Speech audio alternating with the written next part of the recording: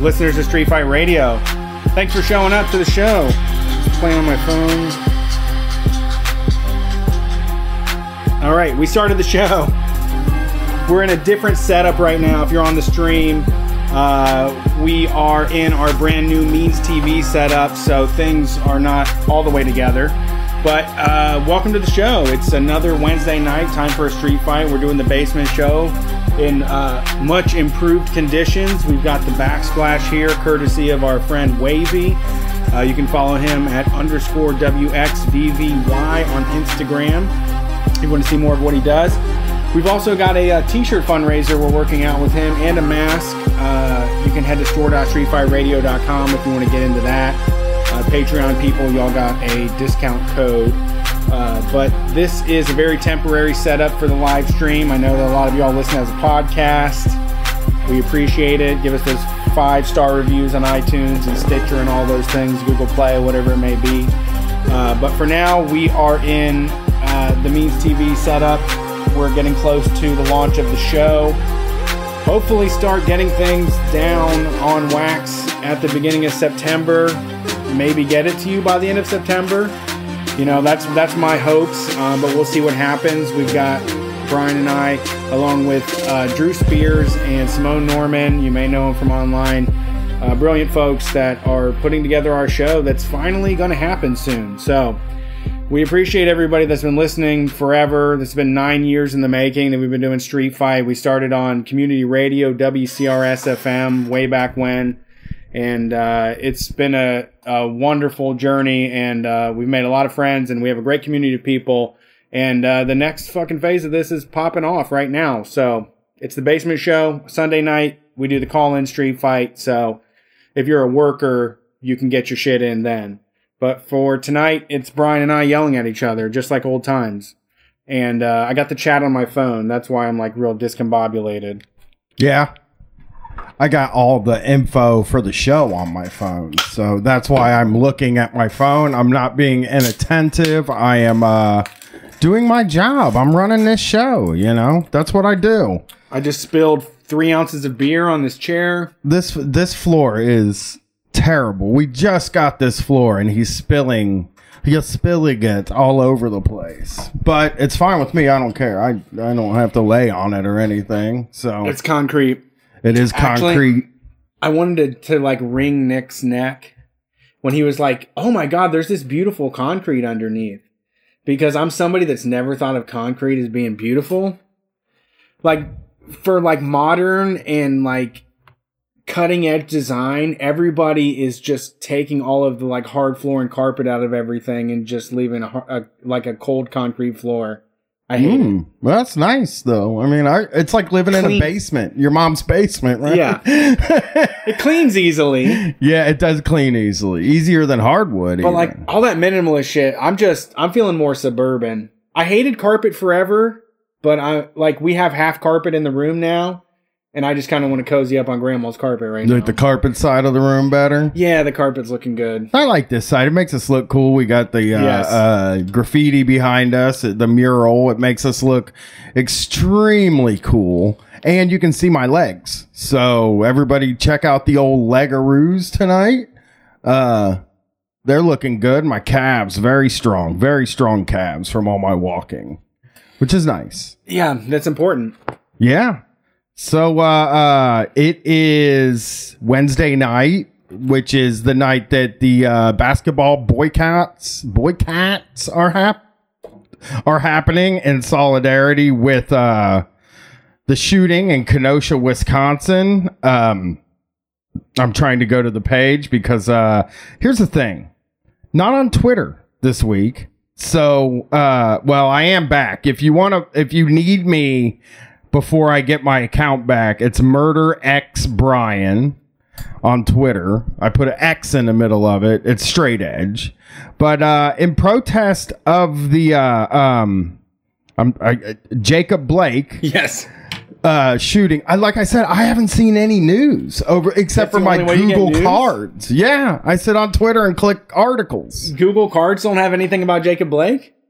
I'll tell you what Google Cards has right now. I always like to, every once in a while, we go and check out what my Google Cards are covering right now. It's loading. Brian honestly, Head Welch reacts to a company that stole Korn's logo design and name. Okay. I'm honestly, though, I was really excited to see that the Milwaukee Bucks weren't going to play in protest, because when I saw the write-up on it, they explained that everybody went out there and put like all of the names on the back of the chairs for each player.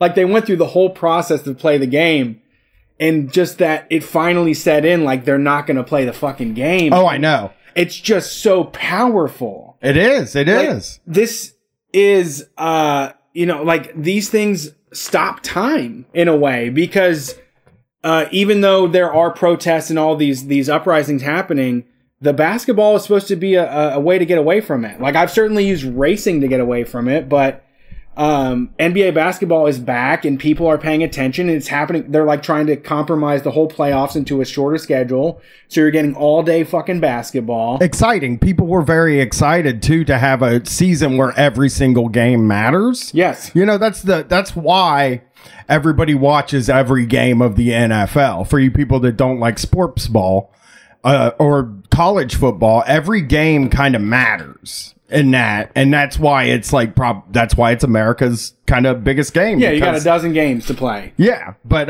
basketball usually has a lot of games. So does baseball, and these shorter seasons are basically cramming all of the good, meaningful basketball.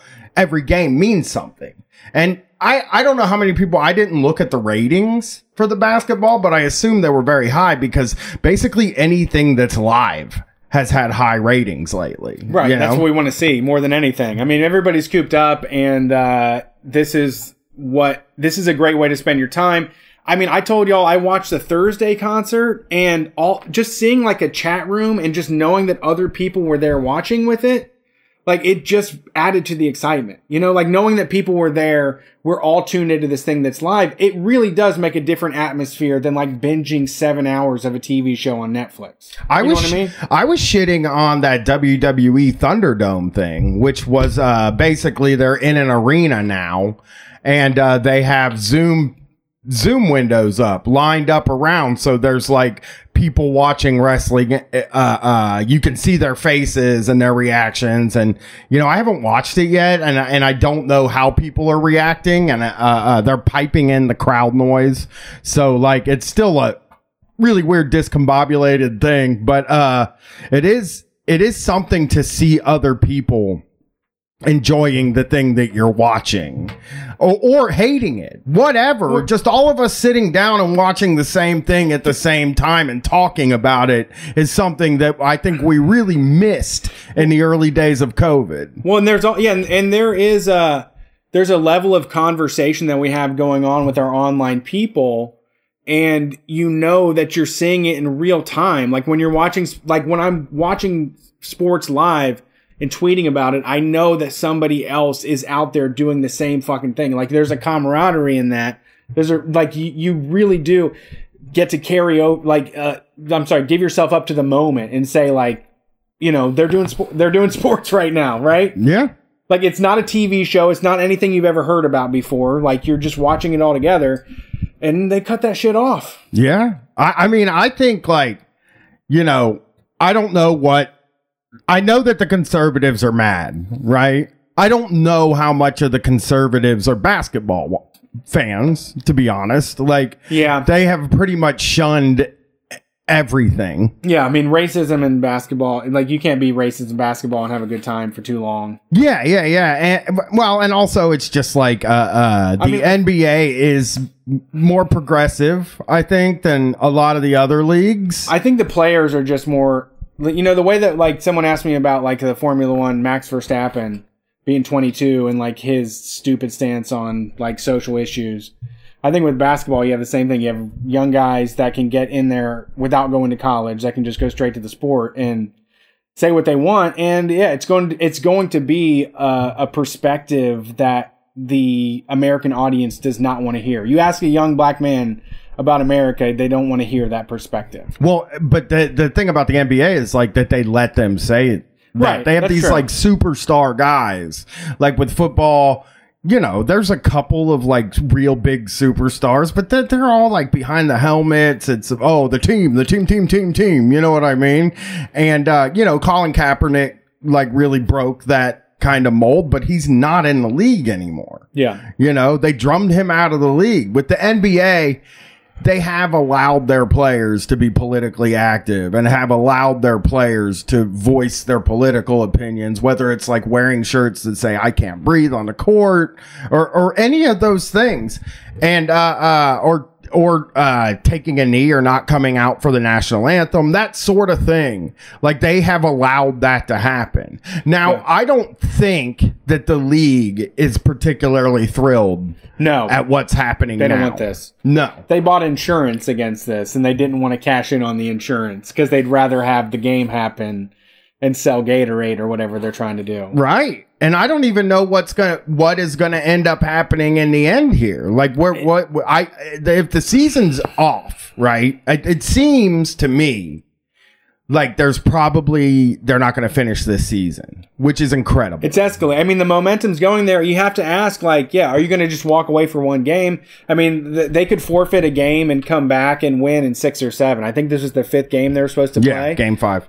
So they can come back in 6 or 7, but at this point, why not just pause everything until we figure this out?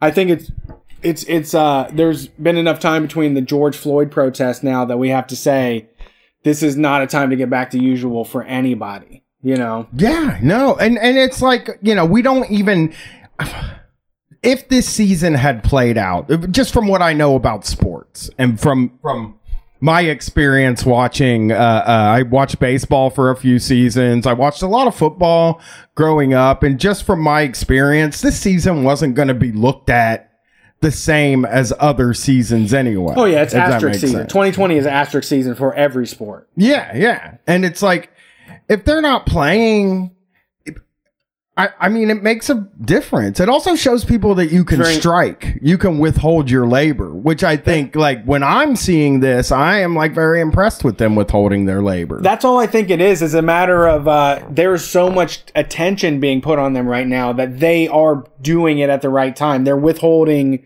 their labor at the moment when all of the sponsors are looking for them to continue with things as usual so we can ignore what's going on in Kenosha.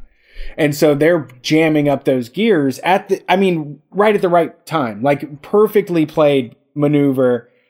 When I saw the tweets start coming in that the Bucks weren't going to play, I was just overwhelmed. It was beautiful, wonderful, like this, a very smart move to make. This could also be, again, the beginning of a wave of strikes, which would be, I mean, that would be incredible. We can strike. And the moment right now is one where we're arguing against Biden voters who I would say 90% of Biden voters know he's not the ideal person. I think we're picking on people that know they have no other option. And I think that this is a chance to like elevate things in the current day and to make shit get hotter right now instead of talking about like voting it out. Using the power that you have in this moment to say no to what's happening. I think that's a good point, and it's something I thought about in when the George Floyd protest started. That like the Democrats hate when this shit happens in an election year. Yeah. They elect. This is why I'm very encouraged by what's going on. Is that like, I have watched so many movements get stifled in an election year just by a bunch of people deciding to say, well, you got to vote. That's what we're all out here doing. We're out here doing voting. So that's the way you fix things right now. I'm not even like going to go on some tirade against voting either. Like, I think that if you... Everybody studied up on that. Yeah. And I think even the young people know the end. Like, we're in a different circumstance. We're in an active lifestyle where revolutionary is a daily act that you make happen because everybody else is not going to do it. The system is not going to do it. No, it's definitely that's the best point you can make, is that like this thing isn't going to change just because we want it to. Without uncomfortability. Yeah, and it's got to be really uncomfortable. It's got to like turn. We have to like keep turning up the heat on these Democrats, anybody that's establishment. Here's the thing. Watching this Massachusetts Senate race, right? Like I'm watching it from afar, not fully. Because I don't follow the electoral stuff, but I have been watching it, right? Yeah. How everybody lined up behind another fucking Kennedy, right? Yeah. And I was like, I think he's gonna win because when you feel bad as being like the third of a dynasty and that you just show up and say vote for me, like how gross is that interior lifestyle of Joe Kennedy III when you know you're riding on the wakes of nobody, like people that are just punchlines in history at this point, you know? I mean, I think at first I thought, this guy's going to win because he doesn't have charisma. Yeah. He said so many things that turned me off of the guy, right? That's what that's what I feel like we're fighting again. Like the Democrats are so by the book and so annoying. And like those Kennedy votes are going back to the normalcy where people didn't say they did pot out loud and people didn't cuck their wives and people did nothing that was like out of sorts and there was a normal society. Like all of that neoliberalism for me goes back to a world that I knew was completely decayed and wrought with fucking right. But so last week when I hadn't been on Twitter since Sunday. I got on today and I happened to see the poll numbers for the Markey versus Kennedy race. Yeah. Right? Markey is up by like double digits because I looked at that and I saw Nancy Pelosi endorse them. I saw them all line up behind a Kennedy again, right? Circle the wagons. And I was sort of like, we just watched this happen with the presidential race. Yeah, they snuffed Bernie in a minute. But I don't think you can do that. I don't think they actually have that kind of power in local and state races to be able to do that. I don't think that their endorsements matter as much in local and state elections. And this is something I said when Bernie Sanders got, beat. He did get beat. I mean, it probably wasn't fair and the whole thing was bullshit, but he did get beat. And I said that like we have to build from the ground up. Like the Republicans did that, dude. They were running for fucking governor. They were running for Senate. Laura Loomer's running right now. It's crazy. They run anybody. Like, and we are, it's the same thing we were working with Morgan Harper, and her campaign is like creating this divisiveness with Joyce Beatty, who is somebody that's held up as like this Yasley queen. Like, somebody, I respect Joyce Beatty's, experience in life and everything, but like it's resulted in this establishment Democrat stuff that just results in rich people getting rich and poor people being told to fuck off. Not being told to fuck off necessarily, but being told, there's nothing we can do. Yeah. You know what I mean?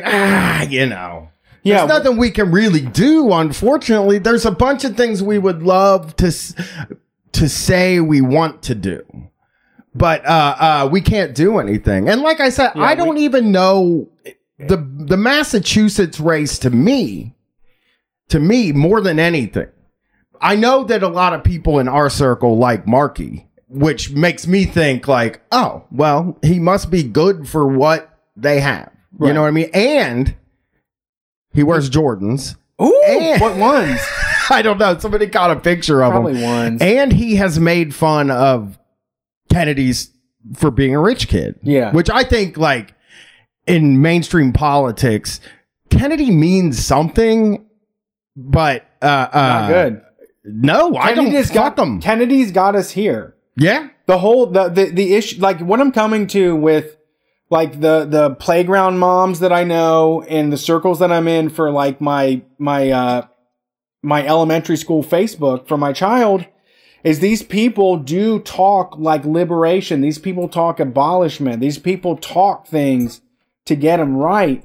But when it comes down to like the people to do it, they choose the ones that have betrayed us over and over again.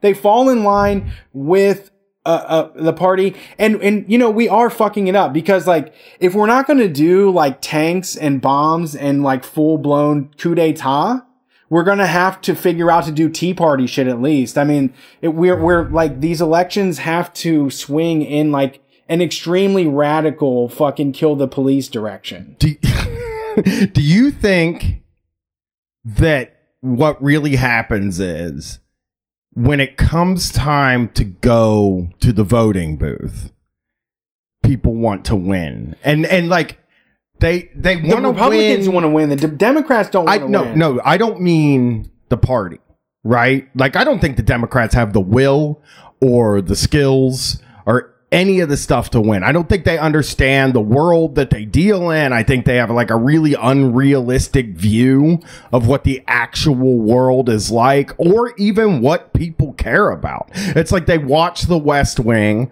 which was a really popular TV show, and they're like, well, it was a popular TV show, so obviously people want that. I mean, but I do think that when playground moms or when the normal people that you know go to the voting booth, I do think they want to back a winner. I do think that what ends up happening is that like they were told a lot that Bernie Sanders, he communist, he's a socialist, he can't. All Donald Trump has to do is call him a communist, and people in middle America won't vote for him. So they went and pulled the lever for Joe Biden because in their mind, Joe Biden is a winner. He's been in office for a very long time. They're not counting the He's many Obama. Presidential primaries that he's lost. He's third term Obama. Right. That's what they think. That's what they think. And like, I don't think it's going to be a shocker when I think he's going to get elected. My wife is so giving me grief about that. Just, what'd you say last time, Yeah, Brian? you pick a loser, dude. No, I don't see Trump getting a second term. But I also, in my life, only one president's had one term, you know? Yeah, so true. It might even I might be wrong. But that other president was a Republican. I think Trump is really unpopular. Yeah, I don't. I mean, I'm honestly so black-pilled at this point that I thought Trump was such an unlikable person that we could all roundly reject.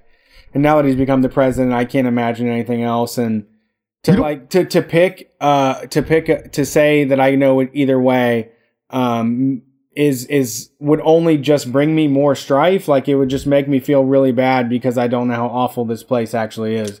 I don't have a good bearing on it. I wake up every day in misery and of the world and the way it exists, but it's actually worse than what I dream in my nightmares. Yeah. I mean, I can understand not wanting to try to forecast it. I am a weird person that likes to make bold proclamations. Only if money's on the line. I'll do it for money. I mean, I should gamble. Put money. To Let's tell you the get a truth, hundo. we should gamble on Hundos. it. Brett just made $100 bet.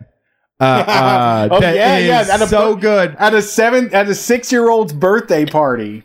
It was so funny because like I saw it happen in real time, right? What's the bet that if 5 years on Trump and Trump will die in the next 5 years, yes, is the bet. And Brett is betting over that. He's going to live longer than 5 years. And a friend of ours saying, no, he's going to die within 5 years. And I was like, oh, that's interesting. And Brett's like, what do you want to bet, 100? And he was like, sure, I'll bet 100. And then the next day in our friend group chat, Brett was like, let's like draw up the papers for this $100 5-year bet. And I was like, man, I would take the over on that too. I would be very shocked because he has just the best. He's going to have the best healthcare for the rest of his life. Like the best. He can have Fauci work on his ass. Every day he wakes up, he gets surgery on something that's wrong with him. Yeah. Like, he has a level of skincare that we don't even know about. What? People are like combing over every inch of his body to find that cancer shit. Right. Dick Cheney is still alive. Dick Cheney fucking rocking it. Rumsfeld rocking it. Henry Kissinger. If you're Republican, you don't make it to 90, you're sorry. You didn't have enough money to stay alive. You're fucking booty. Right? It's a funny... I'd be curious what the chat thinks about your bet, Brett. So... Hundo. I took a hundo. No, but what do they think about... So at his daughter's 11th birthday, we're going to sing the thing, and then I'm going to dance all over the cake when I win that fucking $100 from her dad. Yeah, I mean, I hope Brett loses, to tell you the truth, just because it's good for the world. Hey, I'm a bad picker. I honestly made the bet because I can lose $100 to X that motherfucker out. If I can put his name in the Death Note book, I'll do it. Yeah, either way you win, basically. Yeah. That bet. I win. I'll pay $100 to be wrong. Yeah. On that one for sure. Yeah, I mean, I think he's extremely unhealthy, and I think that the folly... I don't want to say, I should Adam's folly is what I'm going to call this one. Okay. No relation to the name of the actual person. We're just going to call this Adam's folly. I think his folly is that he knows people that work as doctors and in healthcare and stuff. And he hears Trump's diet and he hears his workout regimen and he knows all that stuff, but he does not account for him being like evil and extremely rich. Yeah. Throw money at the problem. Yeah, he will make it 5. I honestly, and I said this at the party, 10 years. At least he's still got 10. You're over under. He's still got 10 years left. Fuck, I got to get another $100. Maybe 15. Wow. I think he might have 15 years I'd put left. 500. That's why I wouldn't even do the bet. I might do 500 on a 15. Oh, on 15. Yeah, I might do 500 on you. I don't know where I'm going to be at monetarily in 15 years. Yeah, I won't be able to. I hope I can afford 500, but oof, that's a long time. That's stiff. Yeah. That's a lot of talk you're doing there. But no, they'll live forever. I mean, I think that too. It's like part of my misery is just thinking that they're going to live to 99. Like all of them are like ghouls forever. They're just walking corpses that completely fuck over the world. Yeah. Like they don't ever get their comeuppance. So let's talk about, like I said, I haven't been keeping up with the news, so I have a CNN story from your cards about no, not from my cards. My cards did bring us a story we're going to do tonight now because I looked and it seemed like, okay, this is a story I want to do. So we'll do that in a little bit. I want to kind of put a bow a little bit on federal investigators announced that they have launched a civil rights probe into the police shooting of Jacob Blake, a 29-year-old black man in Kenosha, Wisconsin. The U.S. Attorney's Office for the Eastern District Court of Wisconsin said Wednesday that the investigation will be conducted by the FBI in cooperation with the Wisconsin Department of Justice Division of Criminal Investigations, the agency leading the local investigation.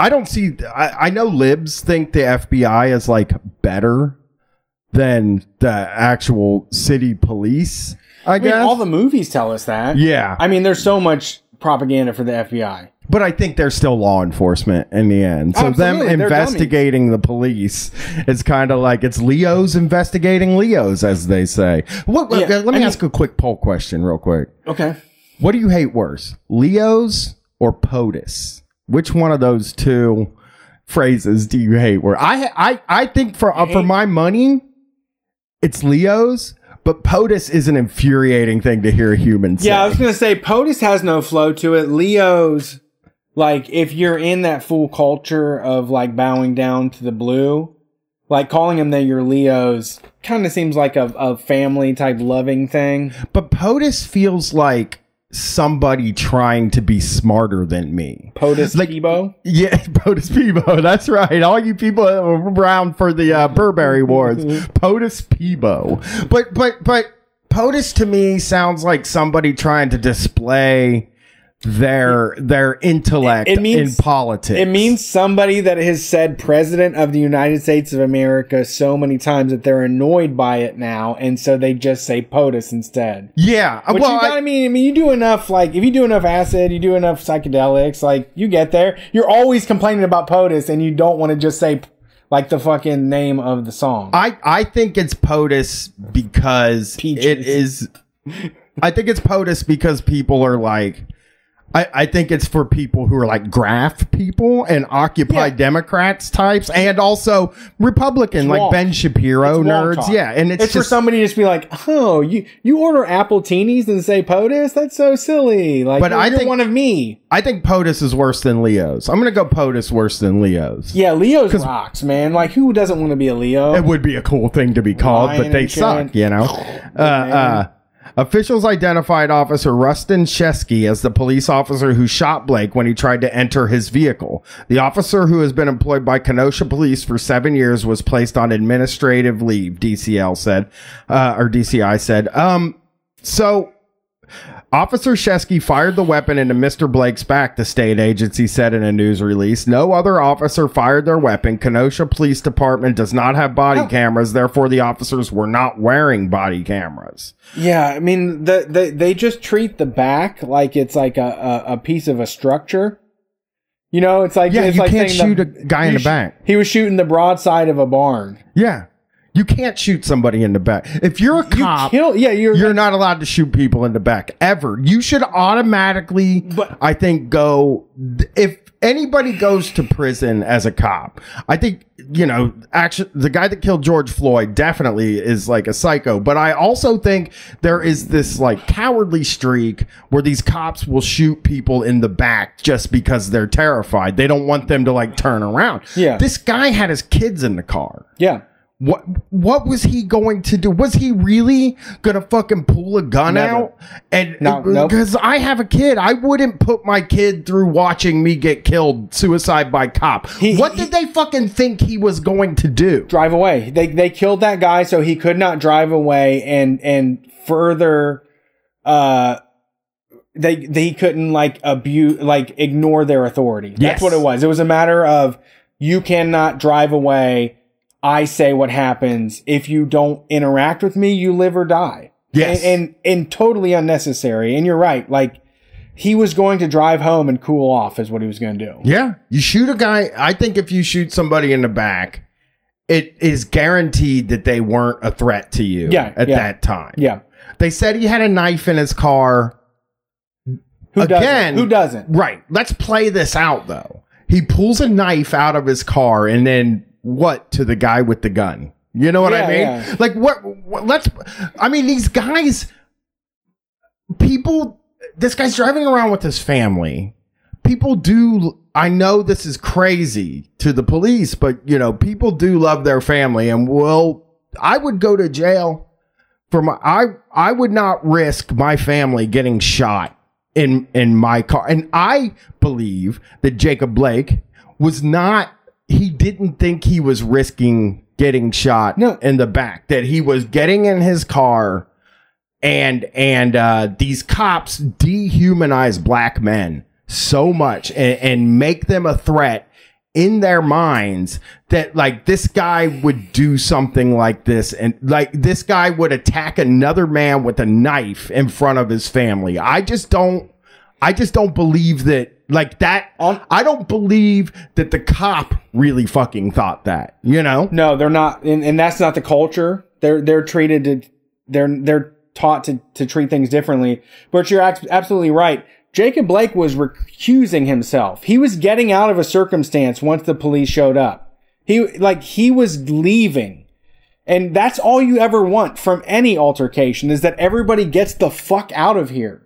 Like, everybody stop this shit that's happening. And the cop showed up and turned it into a homicide. Yeah. Yeah, absolutely. It's, this is a guy with 3 kids. I know. You know? And they just shot him in front of those kids. He just wanted to be out of there. And then the police are going to, like, we talked about this a lot with drone strikes, right? Like, how are these kids going to look at the police for the rest of their lives? You know? Yeah. What sort of trust could they ever build with a police officer? And so what is the reform that you could do? What's the vote to fix this? What's the establishment Democrat that'll change this? Right. Well, what I'm saying is, like, this is why we say defund and abolish the police, because there isn't a thing that you can do to just wipe all of this stuff away. You know, you have a rotten institution and it has to go away. This is how they do business. Yeah. This is how they do. This is how, when they interject themselves into a confrontation, they go lethal over really just over authority. It's just a matter of like, you don't follow what I say. Like, you see all the people that follow all of them on Twitter and that answer all of the comments and stuff, and they just are like, you should have done what the officer said. But I honestly I would never sign up for America. They claimed me, but I would never sign up for a contract where if I get in my car to leave a situation with my kids, you can fucking shoot me. Right. I don't think that's a fair contract. I don't think that's a good idea. That's not anything I would think any of us are subjected to. And the white people aren't. The fucking white, we know they aren't. We watched that fucking kid, that 17-year-old that murdered 2 people in the protest. Yeah. He walked away from that. He talked to the police. Like, he not only walked away from it, what I understood was he was talking to the police before he went and did the shooting. Before the shooting, what's his name? Fucking Kyle. Dumbass Kyle. I know a lot of Kyles that are sweet. He took the police through water to this 17-year-old kid that was open and carrying an AR-15. Oh my God, that would be even worse. Yeah. AR-17 would honestly be even worse than an AR-15. But he's like open carrying this gun, and then the fucking officers throw him a bottle of water and said, "Thanks for being out here." And then he murdered 2 people later that night. And he ran away, and the crowd was chasing him, and the police saw him, and he threw his hands in the air. And they went they went to take care of the people that he had just killed, and he got away. No one like second guessed or followed. Like, protesters were yelling at him. I watched the fucking video, man. They were yelling at him.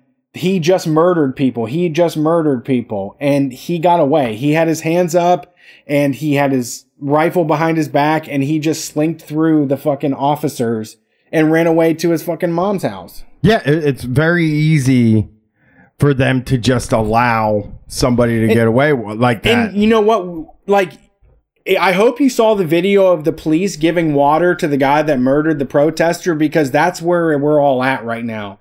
Like, it's elevating to that level, and you need to square yourself like where you want to be in that, because that is seriously, I think that everybody should not be relying on the police. You know the side they're on. We all know that. Do not stop pretending that they're doing anything else. Water for the kid with the gun and pepper spray for the people peacefully protesting. Yeah, 17-year-old with a gun murdering people for Instagram likes. Yeah, this Kyle guy. These fucking Facebook militias are bringing people out to show off against police violence, you know? Yeah, and then, the thing I saw that was pretty gross was that the police actually, the sheriff or whatever came out to give his little speech about that shooting.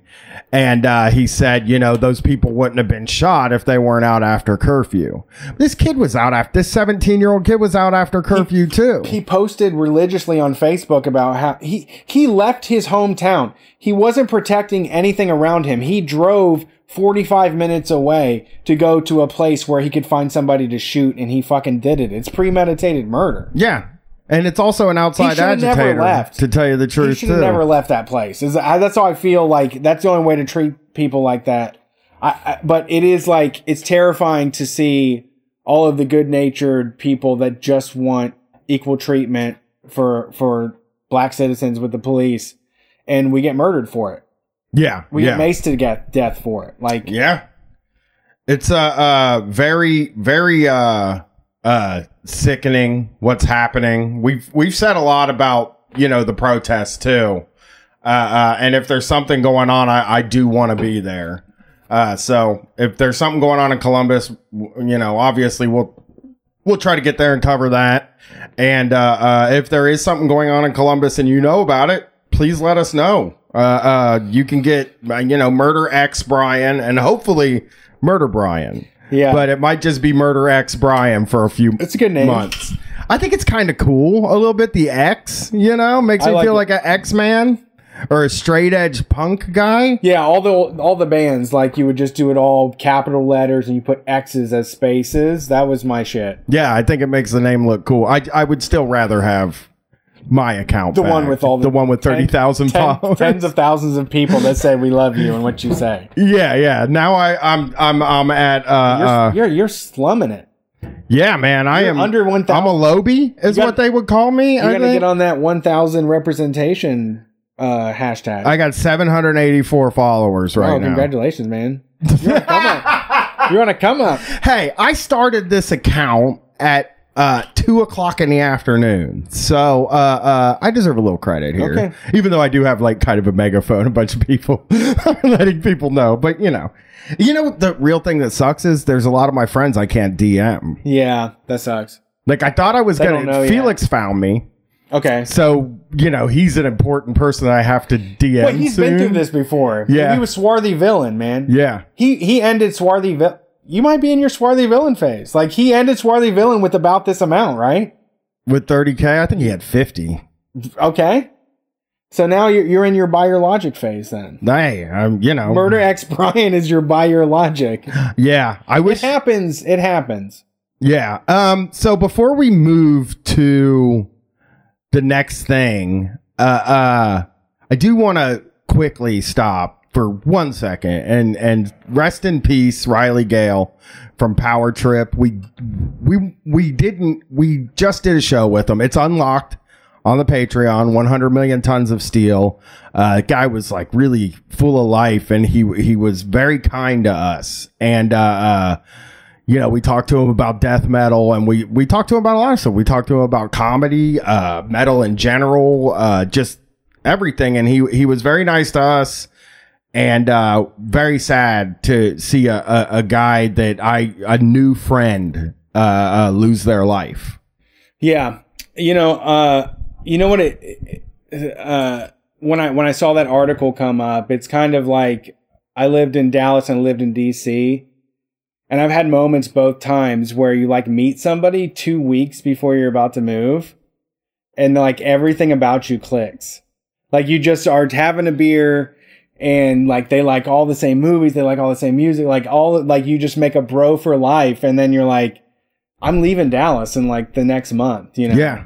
And I really, Riley was a really great guy to talk to, and I loved the show, and I loved his energy, and I was really just a big fan of him immediately after meeting him, and we were doing text back and forth, and I was going to get a PS4 to go play some games with him.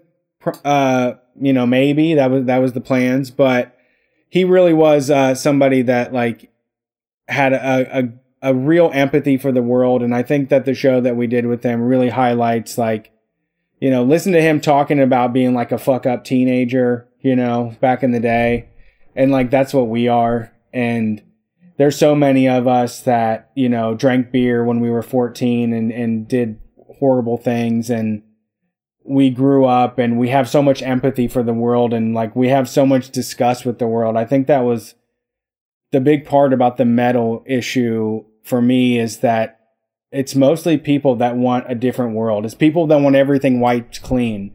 Like it's somebody that has like a deep empathy for the world and like the suffering that happens. And I think Riley really had a handle on that. And I really loved his spirit and his energy. And I was so happy to get to do a show with him.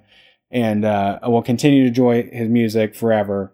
But rest in peace, Riley. We'll see you on the other side. Yeah. Power Trip was great. And he did say on that episode that he believes that something happens after you die. And that really hit me. He convinced me. And I think I just, it's a shame to see him go, but I don't think he was scared, I guess, hopefully. I agree. I think, relating it to the stuff I was talking about, the hot air balloons and everything, seeing the stories from like street fight people that shared stuff about him, and like the things that he did, was really just great to me. Like, I know that I've done some cool things for people in their life, and that will stick with them forever. And I think that makes me feel peace with it all. Yeah.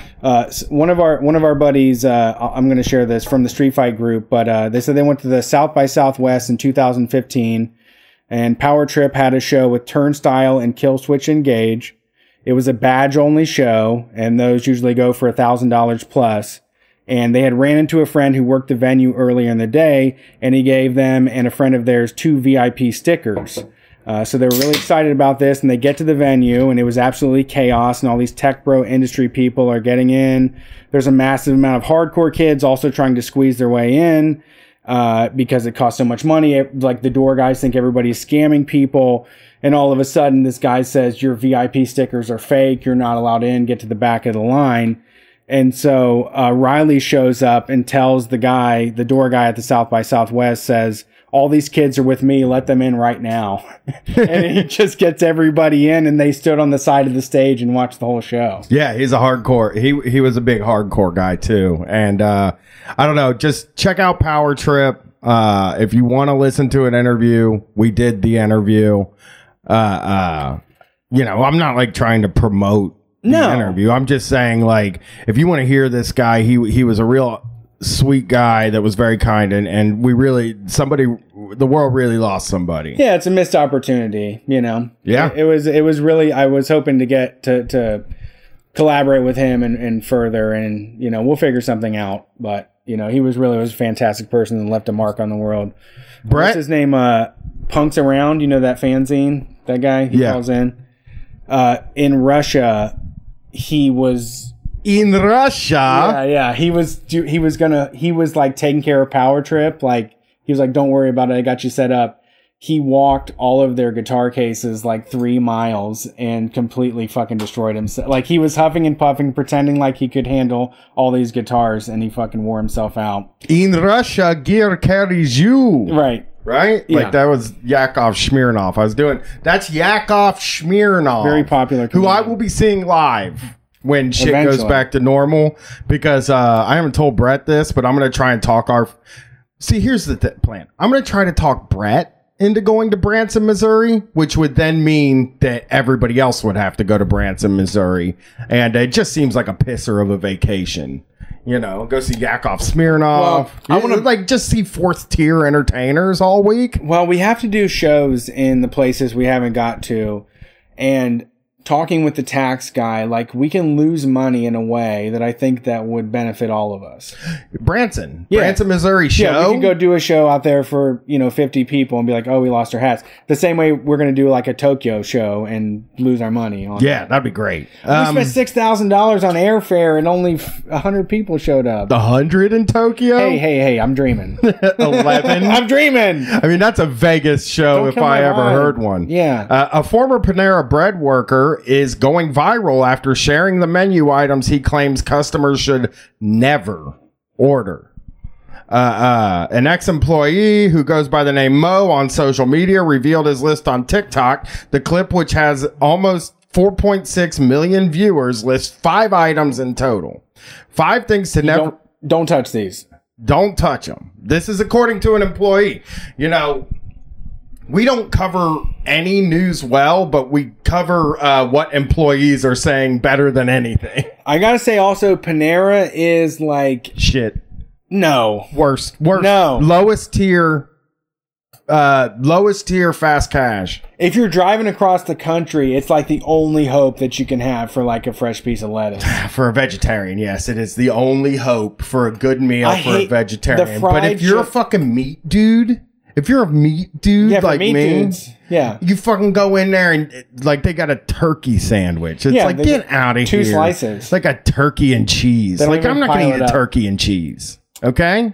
Ever at a restaurant. Ever. Yeah, I honestly despise Panera. It's so bottom barrel, but at the same time, that Fuji apple chicken without chicken does it for me. I bet it's a hell place to work too. My guess. Yeah. It's just like the customers. It's one of those wake up at 4 a.m. jobs. They like bring you in to make mediocre bagels like that nobody wants to eat. Yeah. Nobody on the East Coast would eat a fucking Panera bagel, and you're woke up at 3:15 a.m. with a hangover to be there and make them. Dude, you know, now that you bring this up, my neighbor for a number of years and a good buddy of mine for a period worked at Panera. He's a baker. He works at a better bakery now, but he was working at Panera to get to his next job. You know what I mean? Like he owned a bakery and then worked at Panera and then got in at a better bakery, right?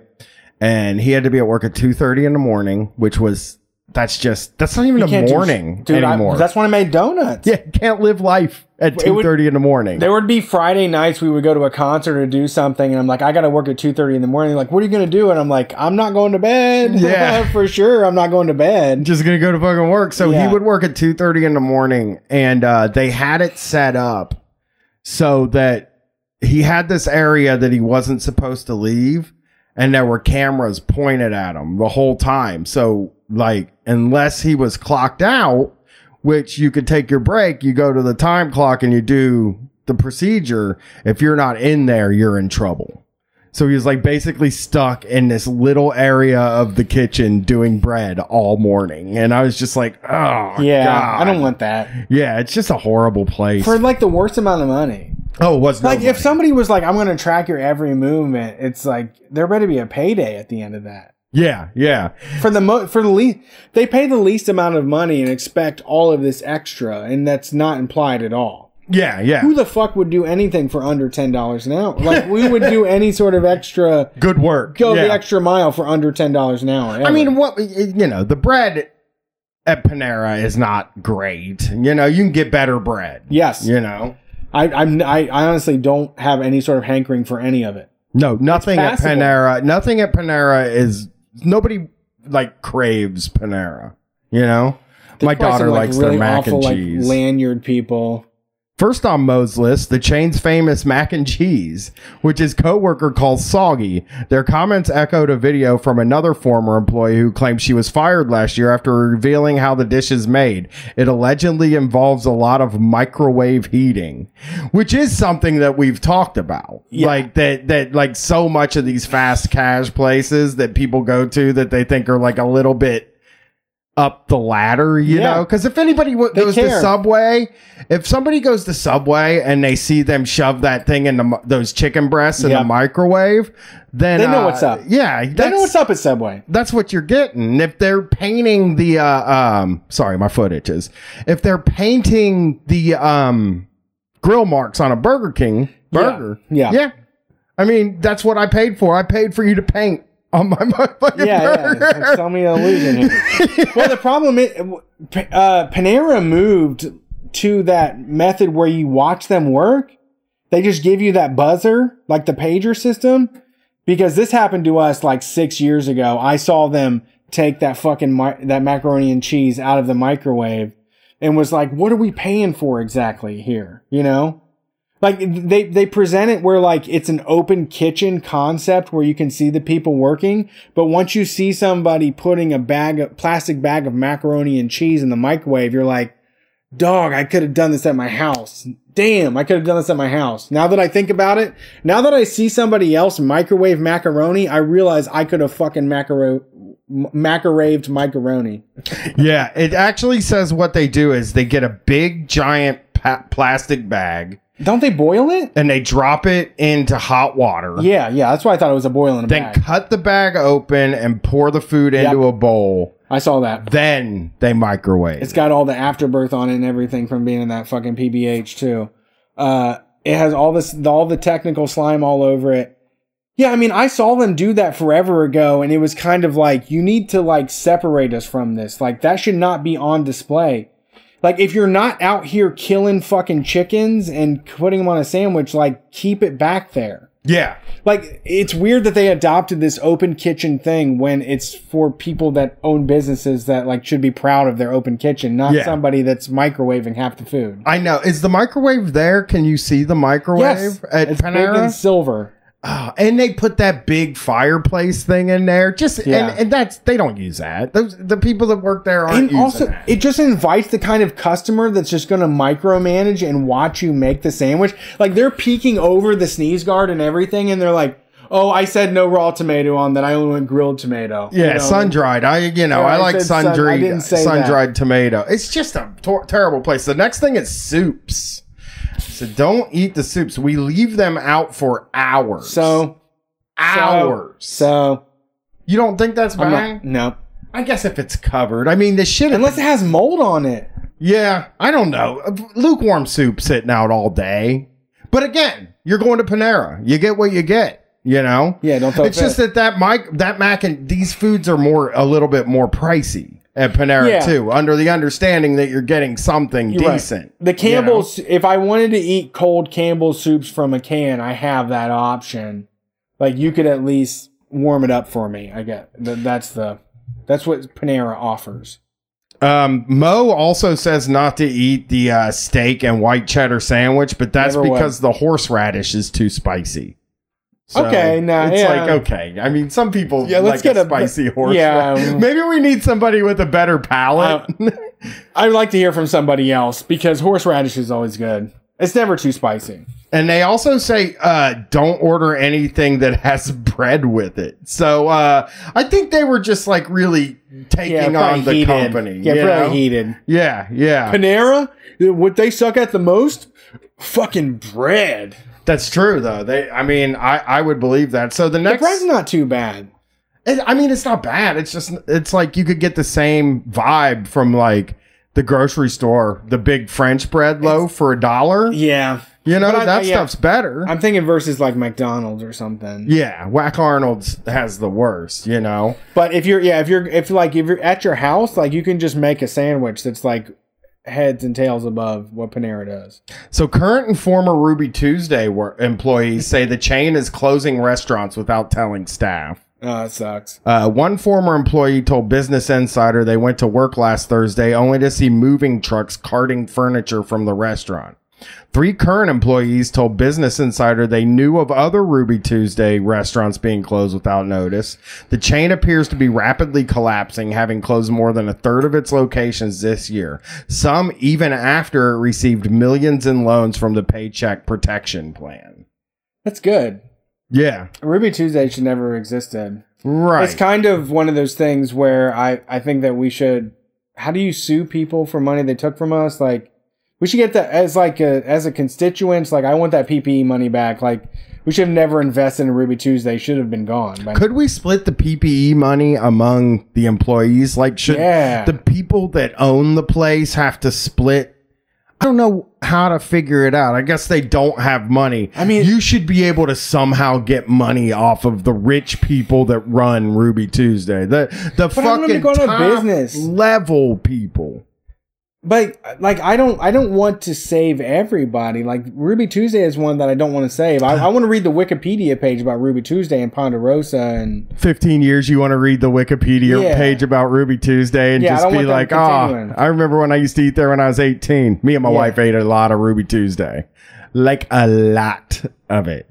Basically, that's a payday meal. Ruby Tuesday and Applebee's were payday meals because we didn't know no better. You know, that was a fancy restaurant to me. Honestly, like what I've seen, like with the money and the distribution of PPE, is that the chains are winning hardcore. Like, small businesses, small restaurants are going to be gone when we go into 2021.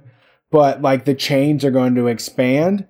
And like, I want to get Ruby Tuesday out of here. I guess like I don't need them any further. I mean, what, they got a salad bar on the weekdays? Right. I'm not trying to save Ruby Tuesday, but I think that like this world that we live in where there's this total lack of transparency for the workers. You know, like they should know what's coming. Yes. Nobody that works at Ruby Tuesday thinks their restaurant's going to be closed. It's a behemoth. It's a large company. If I have a job at Ruby Tuesday right now, if my job is at Ruby Tuesday, I feel relatively secure in the fact that I'm going to get my paycheck every week for however long, because Ruby Tuesday has been around for decades. And actually, you know, Ruby Tuesday seems like a 90s invention, right? So sorry, man. Yeah. They have nothing to their name. They have no signature dishes. It's just basically a place where you can get a plate of food for $25 to fuck you up. What was your favorite when you were... They probably got beer burritos or some shit. What was your favorite place before you had ever tried like good food that you would go and get? 1972, actually. 1996 is when they expanded, though. Okay. But for me and Katie, I would go to Applebee's on payday, especially tax return. Get my $700 back for my taxes. We would go to Applebee's, and I would order a nice steak. We'd sit down. Yeah. I'd have a steak and baked potato at Applebee's, and it was the business, dude. It was the bee's knees. Let's go back. Katie would get whatever, like a nice shrimp scampi sort of thing with like 2 or 3 $20 or $10 cocktail, cocktails, the mostly and we would just sit there and be like, this is fucking living, man. We like had it in our mind that if you sat down at a table, it was a fancy restaurant, and honestly I had no fucking idea that there were other restaurants. Yeah. None. Yeah. It was very weird. Did you have one that you would go to? Mine was Applebee's, the Bees, as we called it. Eating good in the neighborhood. I think I was a Fridays person because never been there in my life. They had all of it. It was like Mexican, fucking Italian, American, all of the stuff together. I have never been to TGI Fridays in my entire life. I misspoke. It's Max and Irma's. Oh, dip. Yeah. Before I was a vegetarian, they had this ranchero steak that I thought was like the best shit ever.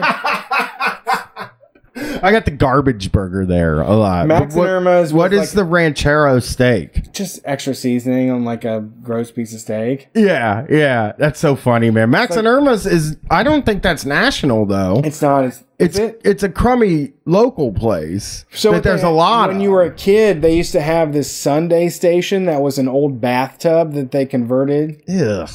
And you get Sundays out of a bathtub. That famous thing people love to do, eat out of the bathtub. We eat ice creams out of bathtubs. I'm looking up Max and Irma's to see how many there were. Cheese. I don't know. I honestly, I remember being a teenager and being ready to shit all over all of my Midwestern people. I wanted to be New York as fuck. I wanted to have sushi. I wanted to have BB Bop. I wanted to have everything besides TGI Fridays. I was mostly looking for the most outrageous food experience. I wish I hated American. I mean, I just hated my family in America and everything about it. I still do. I just want to get away from it. Yeah. It sucks that everybody I like is here, but I would just do not want to be here. I agree. I wake up every day mad that I'm fucking here. I feel like I just didn't know that there were other... There were so many people on TV that were just giving you a wink that you can not be a dumbass that fucking believes in America. Yeah, there was nobody to me. David Bowie was out. Yeah, I'm afraid of. Okay. So just anybody, I feel like I was so counterculture. I would go eat at a Fridays right now and probably love it. Get a black bean cheddar jack burger or something. A bunch of fried shit. Cheddar. I would dig it. Cheese fried jalapenos on top and shit. Yeah. I mean, I probably could get down with it, but when I was younger, I just didn't want to have that stuff. I mean, I really didn't want to be my family. I didn't want to be a fucking Ohio hick, Yeah, I agree. I wanted to. I guess I didn't either, though. I did. Well, you learn that it's way easier to just be an Ohio hick than anything else. It comes naturally. All right, Brett. But I fought against it. Before we roll out of here, let's do a few conservative parables. Does that sound good? Yeah, teach me something. Do you miss? This is funny there a cat jumping on the screen or something. Probably. This is very rich for you. The difficult science problem. This is about the boxing? Parable of the difficult science problem. The difficult science problem. I remember this. Physics 401 was the most difficult course in the entire college, having problem sets that would take many hours to complete each week. The students often worked on the homework together, as allowed and even encouraged by the professor. Students were also able to consult books and online resources in solving problems. Oh my God. I think I know where we're going. I know. This is impossible. I mean, these are the most genius problem solvers that have ever existed. They live on it. They eat it up every single day. They're just solving problems. As the course progressed, the problems became increasingly difficult and complex. Some students were better than others at solving the problems. Reputations developed about which students had answers and which ones did not. Who was willing to save somebody's lives versus who saw them as useless. Also, yes, Matt. They're talking about the Great Trolley Problem, right? This also feels like a story about a college by somebody that didn't go to college and doesn't know what they do at college. This is a great fantasy about college. Near the end of the course, the teacher assigned a particularly difficult problem to the class. The night before it was due, the students gathered as they had been throughout the course and worked as hard as they could to find the answer. One student who had a reputation for not being smart claimed he had the answer started to explain it to the others. What? The not smart guy? He started to explain it to the others, right? But the smarter students quickly rejected his approach to the problem and told him to be quiet. Despite trying several times to describe his answer, he was ignored. The next day... Yep. Go ahead. Sometimes people in this life, they'll look at your dumb ideas, they'll say, you're not smart. That is really what we're getting at here. This is somebody that's been told over and over again, you lack critical thinking skills, you're not smart. The next day, the students handed in their homeworks, and the following week, the professor returned their graded papers. He said that only one student had answered the difficult problem. The non-smartest of them all. The dumbest of you all came through. There's one donkey in this class, and we all know who it is. He has the most wisdom. It comes from Jesus. The student was the one who had tried to explain it to the others, but they would not listen. Yep. The one student had found the correct answer in a book not used by the other student. What? He studied Instagram posts that the school doesn't teach about. He looked at Newsmax and WorldNet Daily, and he found this is really the answer to all of your questions is on Breitbart.com. Yeah, that is a very funny one though. That is so clearly written by on themselves. I know. They even called themselves dumb. I wasn't invited to all the cookouts because I'm super dumb. But guess what? I found the truth. The dumbest of you all knows what's going on. I made up on Instagram. That is a really good one, though. The Prodigal Son is this one. I've heard of that. Yeah. Cain and Abel shit. A good man had two sons. Yep. One of them was, it's a good man that had I hate this parable too. One of them was defiant and insisted on ignoring and disobeying his father, leaving him and then squandering his money on immoral living in a distant land. Smart son. That's the smart son. No, remember, we want to be the dumbass. You want the point of this parable is to be the stupidest person in the room. It's another one. So do not follow the person that took all of that money to enjoy themselves. Yeah, he did a bunch of immoral living in a distant land. He refused to return to his father to ask forgiveness. Oh my God, this really does read like people that haven't been invited to the cookout writing stories. Eventually, the defiant son had children of his own. Living in squalor, his own suffering children would ask him about their grandfather. One day, his own children asked why they never visit Grandpa. Oh my God, this is the best story.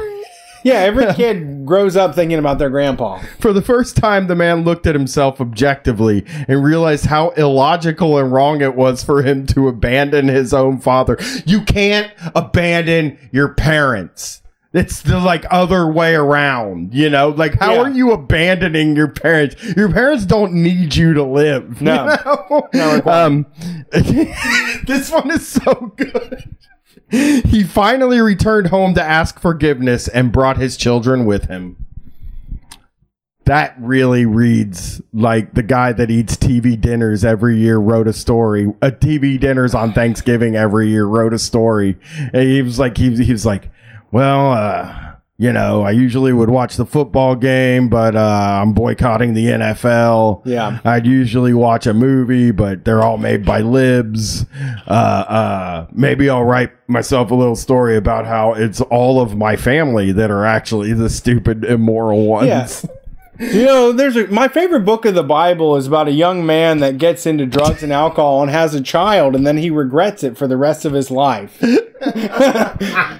There's that great parable about the man that has kids that just hates them with every ounce of his body, and he wants to get rid of his wife. That's what it comes off. I'm like, it really does read as a person who is not liked by many people wrote that story. Yeah. The last two, really, they're both stories about people who nobody likes or are kind of stupid. God will make the most stupid of us the most faithful. Right. And I want to be clear, because we did these last week, and I want to say we are not like, this is not things written to make fun of conservatives. This is off of conservapedia.com. This is their fucking thing. Was that the conclusion of the story? That was the conclusion of the story. Basically, you can go do shit and then come back and get back? If you ask your dad for forgiveness. If you say, hey, Dad, I thought you were bullshit, but now I see why you hate being alive. That's just somebody. I'm a dad now, too. I hate being alive, just like you. Oh my God! I listen to a Crossfade in my garage. Yeah, I listen to all the rock and roll in my garage by myself. So funny. Those are two stories. I don't identify. That's like, I do not want to be close to that person. I don't want to understand that point of view. Like, I want to get away from it. And it's You ever have everybody tell you you're the dumbest person in the room and just know you're smarter than all of them? How much does that suck? When God comes, he's going to show them all. It's like, what the fuck? When God comes, he's going to show them all. God's got my back on that one. The leader of a nation. Being the dumbest in the person in the room, God's got your back. Yeah, thank you, God. Thanks, God. Last God one. loves everybody. That is why I'm kind of jealous of God. He does love everybody. He doesn't judge those people for being the stupidest person ever. Yeah. Okay, let's do this one, because I said I would do this. I said I would do this and didn't do it last week. The story of two psychiatrists. Or how to deal with liberal critics. Two people that have never been to college, that have never visited a therapist, and are just making all of this up based upon TV. Yes, of course. The Sopranos, probably. Yeah. It's like they think that you lay on a couch at therapy. You lay down. Oh, my mom and dad was mean to me. And some guy in a sweater sits there and writes things down. Some liberal in a fucking sweater that looks feminine is like, ooh, you were definitely abused when you were a child. All your problems are all your mom and dad's fault. They did everything wrong. They left you with so much trauma. Yeah. They really do think that when you go to therapy, you just say, all my problems were... your therapist says all your problems were your parents' fault. Yeah, basically. So, fuck those guys. Doesn't have anything to do with you. Cut off from them. Ryland Evans, the famed columnist, was having lunch with Ronald Reagan in 1987. 6 years into his presidency, a milestone by which the previous 5 presidents had been defeated, resigned in disgrace, refused to consider re-election, or assassinated. Is that true? Yeah, but I mean, you can't. That's a good run, though. That was, I like the stat. That was maybe America's best run. That's a good stat. Yeah, when we were fucking with the presidency hardcore. Yeah. We wasn't going to just let him get away with it. They say that we have high levels of disrespect for the presidency now, but I mean, listen to that run there. Whew, you know? They disrupted that thing forever. We have to continue this. It would be nice. It's un-American not to. Somehow Reagan was shining through, making it look easy, and was enormously popular. Evans, a tough old newsman, was in awe. He looked Reagan in the eye and said, "You know, Mr. President, I've known you for more than 20 years. I first met you in 1966, and the amazing thing is that you don't look any older now than you did back then. And the criticism never gets you down. How do you do it?" When did this happen? This guy's a hard-nosed newsman. This happened in 1987. Okay, so he just went ahead and hit him with that. He sat him down and said, "Look, buddy, you're fucking handsome. Let's get this straight. I'm not your regular journalist. Yeah, I'm hard-nosed. I want to know the real shit. I'm a hard-nosed journalist, and I'd like to sit you down and tell you you're as handsome as you've ever been. Okay, you run this country like a well-oiled machine. You've had the presidency longer than the past 5 presidents." Yeah. Where's the wrinkles? Where's the gray hairs? Yeah, You're come on, shining. Ronnie. You're fucking glowing right now. In response, Reagan offered a putting parable. brain by this point? What? He was putting brain at this I point. don't think so. 87. Well, he was, making jokes and stuff. He was in a bad spot. In response, Reagan offered a parable. Let me explain it this way. Okay. So that was the lead up to the actual parable. Let me hit you with some Jesu Christo. Yeah. Is that what it is? Let me tell you the story of two psychiatrists, the old psychiatrist and the young psychiatrist who had a practice together. They'd come into their office every day just bubbling with enthusiasm, always happy, upbeat, smiling, and chipper. Then they'd go into their separate suites and have patients come in and lie on the couch all day and talk about the woes of their lives. Yeah. At 6 p.m., they'd come out and the young psychiatrist would be devastated, wiped out by the day with a stomach ache and just miserable. The old psychiatrist would be just as chipper and smiling and upbeat as he was when he went in that morning. This went on for a number of months. Yeah, that's inspiring. Yeah, finally. People can be miserable and you can just like feel good about it. I love that. Yeah. Like instead of feeling bad, you just feel good at someone else's like plight and misery. These young fucking dumbasses give a shit about people. What their fucking problem? You're getting kicked out of your house. I don't care. Like, right? Like, I don't have to think about that. Yeah. I don't have to be empathetic at all. The COVID convictions is like, if I can smile around and whistle during these evictions during COVID, I mean, I'd be happy. That's what happy is. Yeah. Being able to shrug off the woes of society is a really great conservative trait. It's easy when you got enough money to do it. Yeah. Okay. So, finally one day they came out at 6 p.m.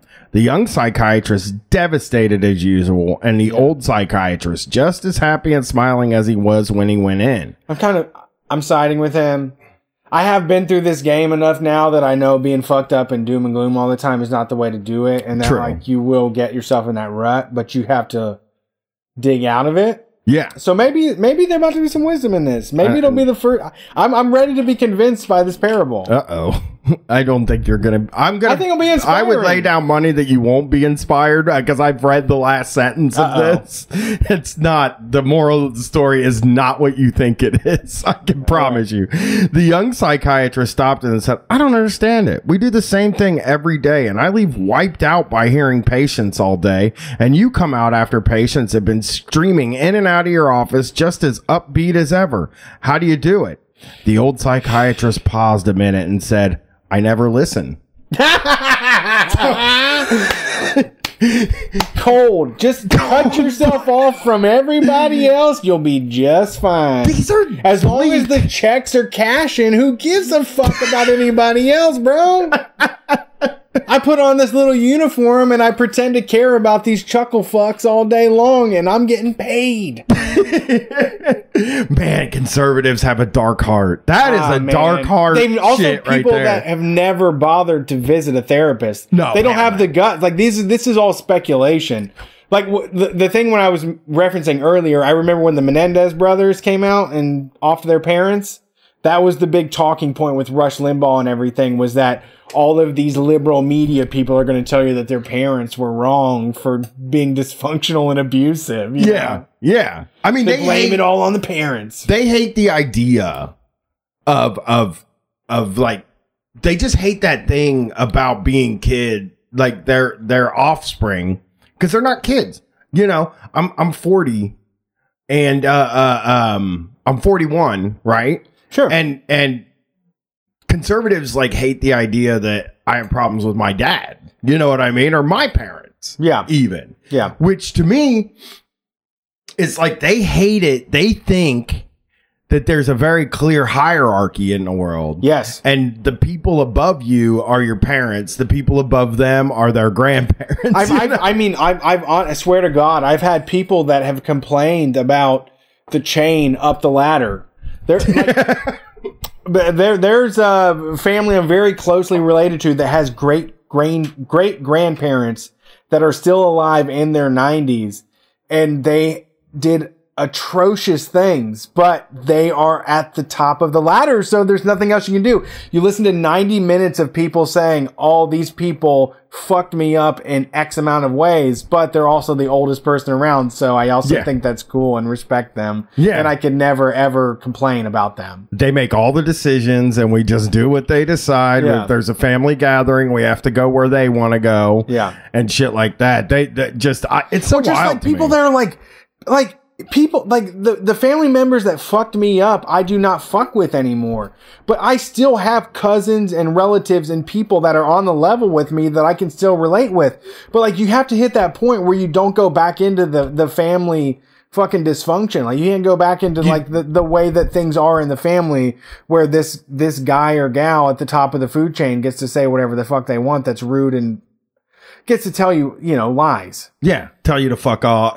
Basically, a lot of times it's like your feelings, what you're feeling is not valid because I disagree with the way that you're living. And I'm a straight white guy, so I don't even get a lot of that stuff. But I can't imagine being like LGBTQ or like even like somebody who brings a person of color home from to their white parents' house and shit like that, like I couldn't even imagine dealing with that. But you know what? I'm not going to equate them, but like being a dude and like not being allowed to have feelings and shit, like they are from a very primitive time period where it was like, you can't just say out loud, I have a problem with my parents. You just have to suffer in fucking silence and never say it. Yeah. And never say it and treat everybody fucked up and expect them to understand how you feel about shit. Right. Like, you never get to actually say out loud, like, I disapproved with the way my parents fucking raised me. Like,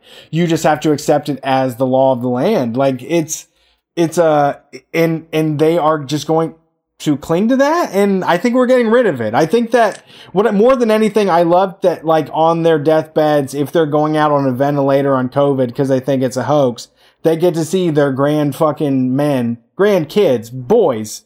They don't want to see boys saying out loud, like, I feel bad, or I'm suffering, or a woman hurt me, or any vulnerability. Like, that is exactly what they're trying to fucking shut down. Yeah, that's true. That is true. I mean, and like, even that thing where it's like, it kind of feels like those feelings were things that they didn't.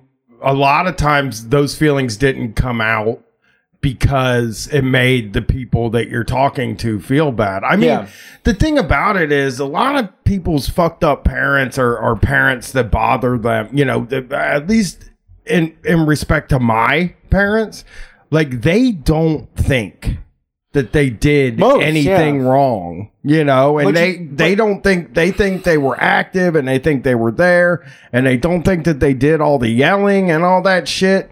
And like, they don't think that shit. I mean, I'm appreciative that there was a roof over my head and food, but like you have to make the decision on whether you reject that as like enough or not. Yeah. And that people that do subscribe to this idea of like, respect the patriarchy, like that was obviously bust. Like the writing has been on the wall for so long to continue all of this because old dudes are not setting us up for success at all. Like they're completely fucking miserable. Like everything about what they say, all their parables are about being miserable. Being miserable and then you die alone. Being disliked. Yes. And being refusing. The stupidest person in the room that's not willing to listen to smarter people and adjust your opinion. Yeah. Yeah, absolutely. Absolutely. Well, that's the show. Very good. Thanks for listening to Street Fight. You can find us. We just did a live show with the Go Off Kings. I think it's on their Twitch. So if you go to twitch.tv, look for the Go Off Kings. We did a show with them. We are doing a live show this Friday night on Littlefield's Zoom stage. The way that's going to work is basically you will be able to watch for free on YouTube and Facebook. But in order to get in the chat, it's going to be a $10 ticket. That gets you into the Zoom chat. Brian and I are going to have a monitor here watching the Zoom chat. We're going to be taking a lot of input from the crowd. This is going to be a very interactive show, and it really is revolving around raising money for the staff at Littlefield and raising money for the People's Justice Project. We were supposed to do a show, the Hellfire 2 tour with Trillbillies with Tanya and District Sentinel Radio. We were going to do that back in May, and Littlefield is trying to keep the doors open and make sure that all their staff is paid and offer us a chance to do a live show. So we're doing that this Friday at 8 p.m. Eastern Standard Time. Head to littlefieldnyc.com to buy tickets for that. Once again, you can watch it for free. That we want to make sure that all of our stuff is available to everybody, but this is a fundraising affair, so please consider just going to littlefieldnyc.com, buying a ticket for the show. It's $10. It goes to People's Justice Project. That's the local Black Lives Matter organization here in Columbus, and it will also benefit the staff at Littlefield. We're also doing a fundraiser right now with Wavy, the fellow here that did all of this mural behind me for the Means TV show. We have a t-shirt pre-order that's going on right now. We're raising money for the Greater Columbus Arts Council. Greatest Columbus! It is. Greatest Columbus Arts Council, gcac.org. They have a emergency fund right now for Franklin County artists, and Wavy has received several checks from them on the regular, and he said that if he had the chance to give money back, he wanted to make sure it went to an organization like GCAC. So we're splitting that 3 ways. Wavy, who's on unemployment right now, GCAC, and Street Fight. We're going to be covering a lot of the other costs too, but head to store.streetfightradio.com. We have long sleeve shirts, t-shirts, and masks ready to go. If you're a Patreon subscriber, you got that 20% discount coupon. We will be back on Sunday taking your calls. I think Wavy's going to be with us for that. He has to finish up the background here. So we will see you on Sunday. Find us on everything else for Street Fight WCRS. Peace. There's no money, there's no possessions, only obsession. I don't need that shit. Take my money, take my obsession.